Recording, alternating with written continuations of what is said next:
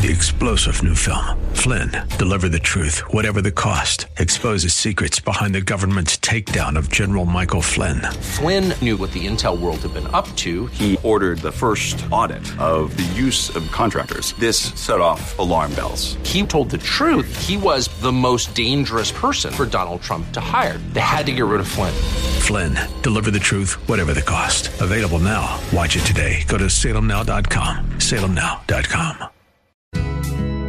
This is Cornerstone Connection, the radio ministry of Pastor Gary Hamrick of Cornerstone Chapel in Leesburg, Virginia. Pastor Gary is teaching through 1 Samuel. Real love is calling, listen, truth opens up your eyes. Mercy is waiting for you with every sunrise. We can get years into our relationship with the Lord and look back and say to ourselves sometimes, I'm not as close as I used to be. I've drifted, I've wandered, I'm getting involved in some things I shouldn't, and I want to get back to that place where it was fresh and where it was real and where I first encountered the Lord. That's your Gilgal moment. And I don't know what that looks like for you, but it's good sometimes to revisit. Lord, I remember when. Lord, help me to get back to that place.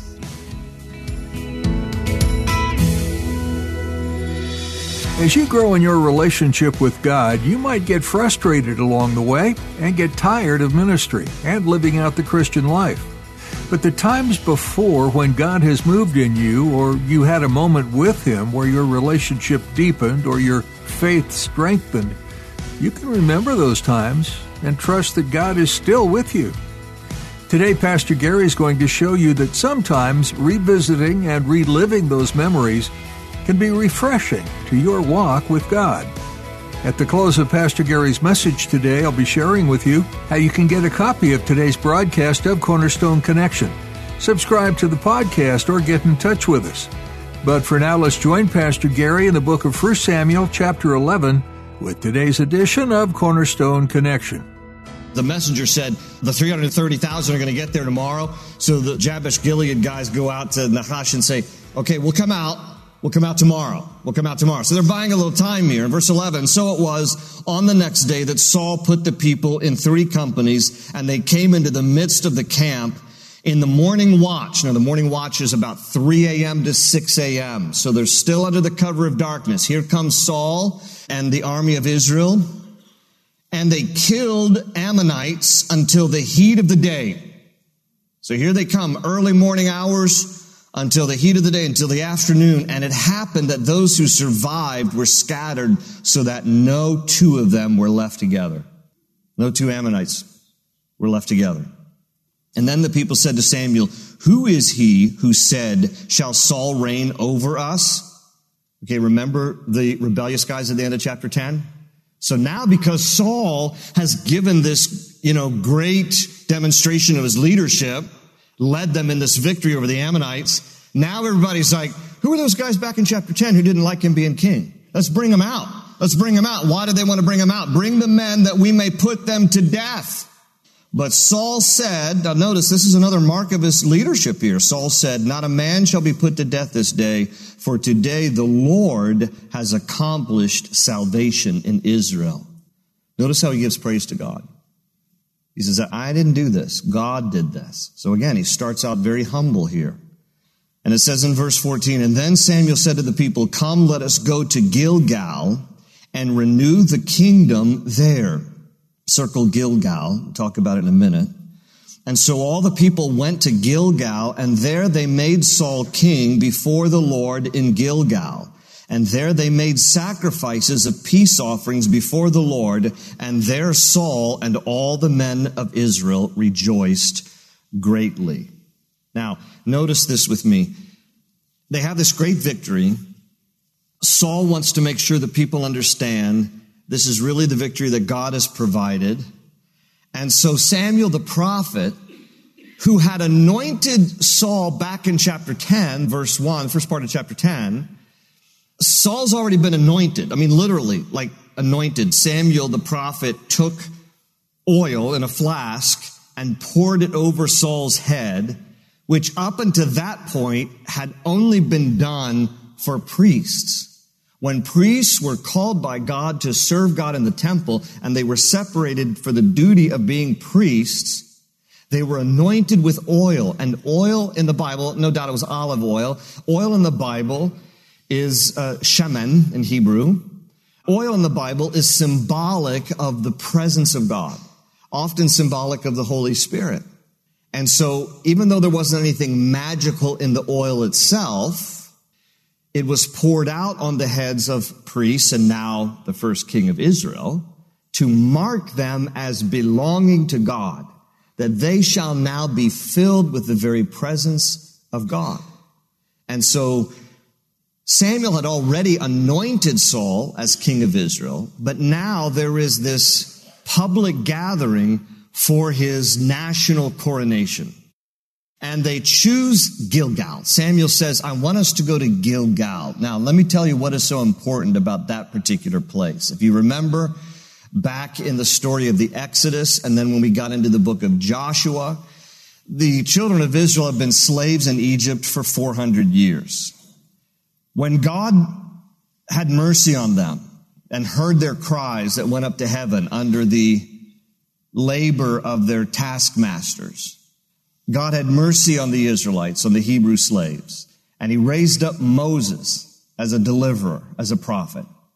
And Moses leads the people of Israel after a long series of, 10 plagues and Pharaoh being reluctant and all of that, leads them out of Egypt through the wilderness. And then when they get to the border of the promised land and they come a very circuitous route because of their disobedience, they spend 40 years wandering in the wilderness, Moses is now replaced by Joshua. And Joshua is going to bring the people into Israel, coming from the east in Jordan, crossing over the Jordan River, going east to west into the promised land. And when they crossed the Jordan River, when Joshua led the people into the promised land, now remember, none of them had ever been there because for 400 years they had been slaves in Egypt. So this is the very first time they're coming into the promised land, this generation. And the very first place that they encamp in the promised land is Gilgal. And a few things happen at Gilgal. Number one, the first time that they celebrate the Passover, which they had not celebrated for hundreds of years. Well, they celebrated the Passover as part of their exodus when they marked the doors of their homes. But otherwise, Passover had not been practiced until they get into the promised land. They're at Gilgal. And the first Passover in the promised land, they celebrated Gilgal. What else happens at Gilgal? All the men are circumcised because all the generation of men that grew up during the wilderness wanderings had never been circumcised according to the covenant that God gave to Abraham. They were circumcised at Gilgal. It also tells us that the first place that the tabernacle resided, which was this mobile temple before the temple was built in Jerusalem, the tabernacle resided at Gilgal for a long time until it was moved to Shiloh. So here you have this place. In addition, the fourth thing that happened at Gilgal was God told the Israelites, take a stone out of the Jordan River, one for each of the 12 tribes of Israel, and set 12 stones at Gilgal as a reminder that you crossed over the Jordan River, that I delivered you out of slavery into the promised land. So Gilgal was a very historic place for them. Place of the first Passover, place where the men were circumcised, place where the tabernacle was, and place where this pillar was placed of these stones as a memorial, as a testimony of the faithfulness of God. And Samuel the prophet says, we're going to go back there when we coronate Saul as the national king. And why is that so important? And it's principle number 3 from chapter 11. It is always a good thing when we return to the place of our first love. This was that place when they came into the promised land that reminded them of their relationship with the Lord. And those various aspects, the Passover, a reminder of the Lord and the shed blood of the Lamb, the circumcision, this covenant, that we are a covenant people belonging to God. The tabernacle was there. This is the place where we first worship the Lord in the promised land. These are the stones that marked what the Lord did for us, his faithfulness. And Samuel's like, we're going to go back there so we can remember our first love. That's where we're going to crown Saul as king. And it speaks to me in the sense that there are times when you and I will wander. You know that old hymn, prone to wander, Lord.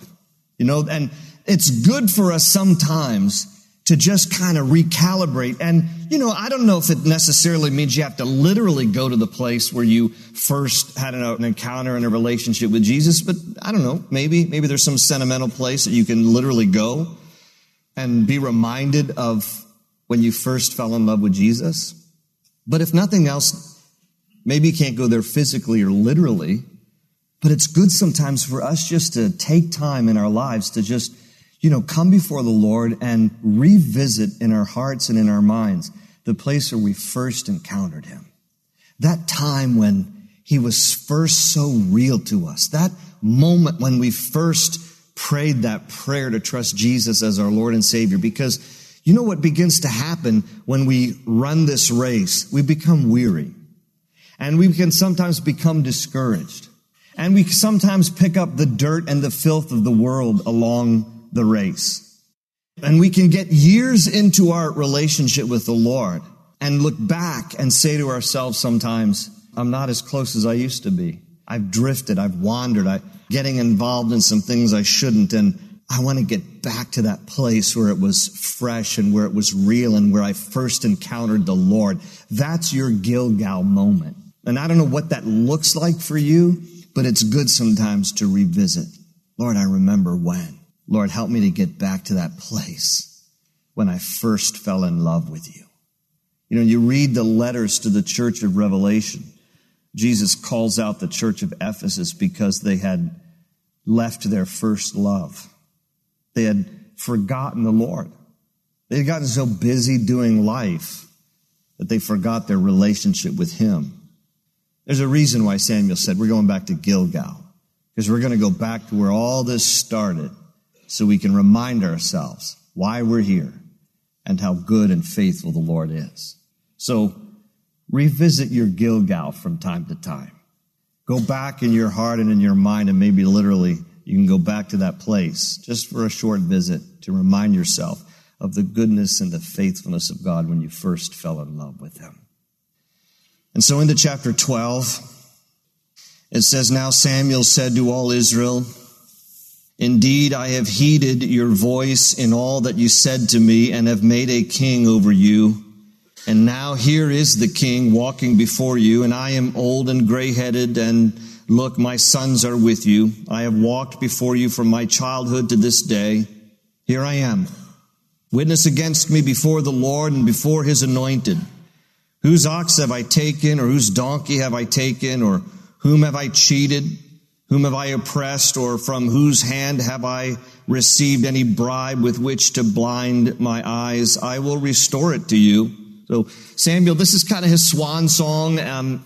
He's basically letting people know, look, I'm old and you've rejected the Lord and I'm the last of the judges. He says, but I want you to evaluate my life and, accuse me if there's anything I've ever done wrong. I haven't cheated anybody. I haven't stolen from anybody. I've tried to be a man who walks with integrity. Go ahead, examine my life. So he says this in his old age as he is basically going to hand the baton. Now, Israel will still need the prophets of God. All through the period of the monarchy, you get into the period of the kings. I mean, the prophets are essential to speak to the kings of the day, because often the kings go off the rail and the prophets are there to challenge them, exhort them, and encourage them and get them back on track. But Samuel here is this prophet and the last judge of Israel. He knows, look, this is a transitioning time. I'm old and I'm ready to fade off the scene here. But before he goes, he's like, listen, I tried to walk with integrity before you and before the Lord. And they verify it. Verse 4, and they said, you have not cheated us or oppressed us, nor have you taken anything from any man's hand. And then he said to them, the Lord is witness against you, and his anointed is witness this day that you have not found anything in my hand. And they answered, he is witness. And then Samuel said to the people, now I'm going to read this down to verse 17. It's a speech. The whole thing's a speech that Samuel gives. But I want you to underline, if you have a pen or pencil handy, or if you have an electronic Bible, highlight. I want you to highlight the names that Samuel mentions. There's a reason I'm asking you to do that. As Samuel revisits their own history, he's going to kind of summarize some of the history of Israel. And I want you to note the different people that he mentions. So verse 6, then Samuel said to the people, it is the Lord who raised up Moses and Aaron, and who brought your fathers up from the land of Egypt. Now therefore stand still, that I may reason with you before the Lord concerning all the righteous acts of the Lord, which he did to you and your fathers.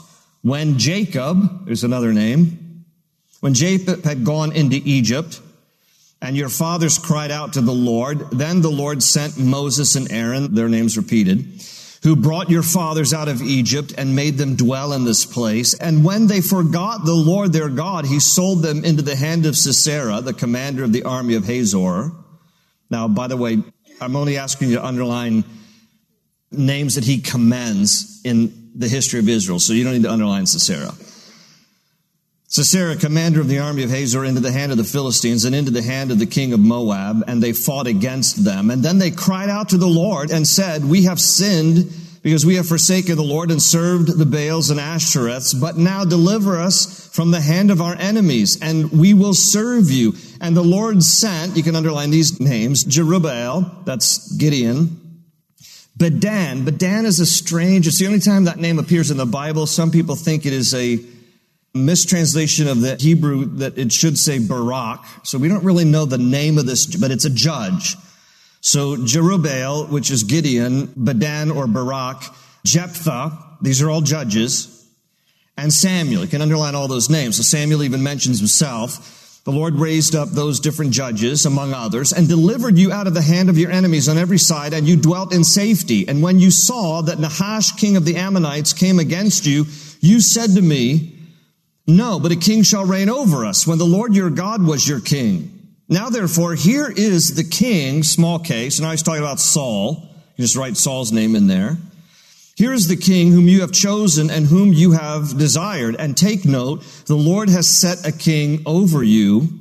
If you fear the Lord and serve him and obey his voice and do not rebel against the commandments of the Lord, then both you and the king who reigns over you will continue following the Lord your God. However, if you do not obey the voice of the Lord, but rebel against the commandments of the Lord, then the hand of the Lord will be against you as it was against your fathers. All right, pause there for a moment. This is the majority of his speech. And he's trying to make this point, and here's his point. He's saying, look, let me revisit our own history with you. God was faithful to do this, God was faithful to do this, God was faithful to do this and to do this. And he used different men to accomplish his purposes. By the way, in the history of Israel, it wasn't always men, but in this conversation, he mentions just certain men. And he says, and I just want you to know, he says, myself included, because he puts himself in the list. He goes, God raised up all these different people, Moses and Aaron and Gideon and Barak and Jephthah and myself. And now God's raised up a king. It's not his best for you, but this is what you wanted. You're going to find out just how lacking this earthly king is. But nevertheless, God is using people to accomplish his good purposes. But Samuel's saying, but I just want you to know, even though God has raised up these different individuals, it has always been and always will be God behind these human vessels. That God is at work. And don't you ever forget that it is God who is at work. So here's the principle that I want us to see here from chapter 12. God who is unseen works through people who are seen. Nevertheless, keep your eyes on him instead of them. Amen? It's very important. Don't get your eyes on earthly vessels. Get your eyes on the Lord who is behind. Yes, God does use people, and God uses imperfect people. A perfect God uses imperfect people. And never forget that when great things happen, it's not those people, it is God using those people who is accomplishing these great things. And so notice the next thing that he says there, verse 16, he says, now therefore stand and see this great thing which the Lord will do before your eyes. You might want to mark in the margin of your Bible there, 2 Corinthians 4:18. Because notice Samuel is saying, I want you to see something here. See this. What are we seeing? Well, God's at work here. Can you see this? And here's what 2 Corinthians 4:18 says. It says, we fix our eyes not on what is seen, but on what is unseen. For that which is seen is temporal, but that which is unseen is eternal. So he says, I want you to see with spiritual eyes here what the Lord, the unseen God of the universe, is doing behind the scenes, using seen people to accomplish his purposes. We fix our eyes not on what is seen, not on the earthly people, the vessels, but on what is unseen. We fix our eyes on the Lord, because that which is seen is temporal, but that which is unseen is eternal, 2 Corinthians 4:18. And so let's just finish out this chapter. He says, I want you to see this great thing which the Lord will do before your eyes. Verse 17, is today not the wheat harvest? I will call to the Lord, and he will send thunder and rain, that you may perceive and see that your wickedness is great, which you have done in the sight of the Lord in asking a king for yourselves. And so Samuel called to the Lord, and the Lord sent thunder and rain that day, and all the people greatly feared the Lord and Samuel. I mean, yeah, I bet they did, because Samuel's like, you know what I'm going to do? I'm going to pray right now, and God's going to give confirmation that you've been wicked asking for a king. And so he prays, and all of a sudden rain and like thunder, lightning. And so verse 19, and all the people said to Samuel, pray for your servants to the Lord your God. Notice, not our God. See how distant their heart was from the Lord? So they're like, Samuel, you know, you have a relationship with him. Pray to the Lord your God. Very sad. They didn't say our God. That we may not die, for we have added to all our sins the evil of asking a king for ourselves. But notice the mercy of the Lord. Verse 20, then Samuel said to the people, do not fear. You have done all this wickedness, yet do not turn aside from following the Lord, but serve the Lord with all your heart, and do not turn aside, for then you would go after empty things which cannot profit or deliver. No show of hands. Have you ever gone after empty things that you realize turned out to not really satisfy? He says, for they are nothing.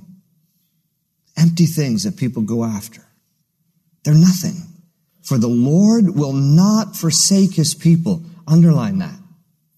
We might be unfaithful to the Lord at times, but he is never unfaithful to us. For the Lord will not forsake his people for his great name's sake, because it has pleased the Lord to make you his people. And you got to love this. In their wickedness, God still had not forsaken them. In our sinfulness, God does not abandon us, but he longs for us to return to him. Moreover, Samuel says, as for me, far be it from me that I should sin against the Lord in ceasing to pray for you. But I will teach you the good and the right way. Only fear the Lord and serve him in truth with all your heart, for consider what great things he has done for you. Amen? But if you still do wickedness, you shall be swept away, both you and your king. In other words, there's always a chance for you. Like God is merciful. In all of your sinfulness and wickedness and disobedience against God, you know what? He's never abandoned you. He's never forsaken you. He still wants relationship with you. God is a merciful God.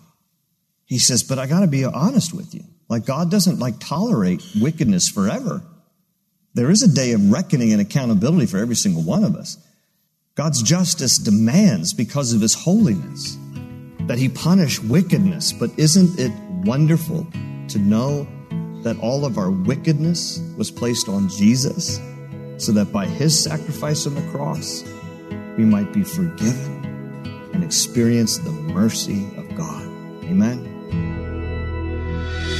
Open ocean, jump in and you'll find the cornerstone's your connection. Run towards your new life. That's all we have for today's edition of Cornerstone Connection. If you'd like to listen to this message from 1 Samuel again, or if you'd like to explore other messages from Pastor Gary, just visit our website, cornerstoneconnection.cc. Under the Teachings option, you can download our mobile app to stay connected with God's Word everywhere you go. You will also find our companion resources. These digital study guides are meant to give you even more insight into some of the studies Pastor Gary has done and are available free of charge to you. While you're there, take a minute to subscribe to our podcast on Spotify so you never miss another message. You'll also find links with more information about the church behind this ministry, Cornerstone Chapel in Leesburg, Virginia. If you're in the area, we'd love to meet you in person. Come visit us. You'll find service times and more information about Cornerstone Chapel at cornerstoneconnection.cc. With that, our time with you has come to an end for today, so put a marker in your Bible where we left off today in 1 Samuel and make plans to join Pastor Gary next time. Thanks again for listening to today's teaching right here on Cornerstone Connection. They say you're a wandering soul, that you've got no place to go, but still you know, you're not alone. Real love is calling, listen, truth opens up your eyes. Mercy is waiting for you with every sunrise. Hope is an open ocean, jump in and you'll find the cornerstone's your connection. Run towards your new life.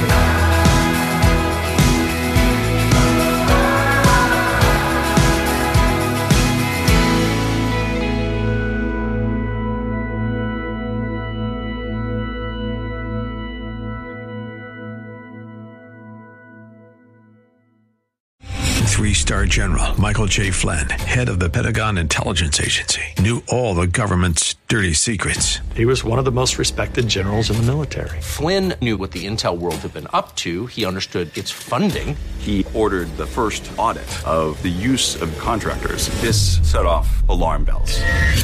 The explosive new documentary, Flynn, Deliver the Truth, Whatever the Cost, uncovers the facts behind this scandal. Flynn told the truth. He was the most dangerous person for Donald Trump to hire. I find out the worst enemy that I'm going to face in my life is right here in America. They took my assessment and they wanted me to change it. And I was like, I'm not changing it. They had to get rid of Flynn. With in-depth interviews, archival footage, and never-before-seen personal records of the man behind the headlines. I just felt like I was drowning. Flynn, Deliver the Truth, Whatever the Cost. Available now. Watch it today. Go to salemnow.com. salemnow.com.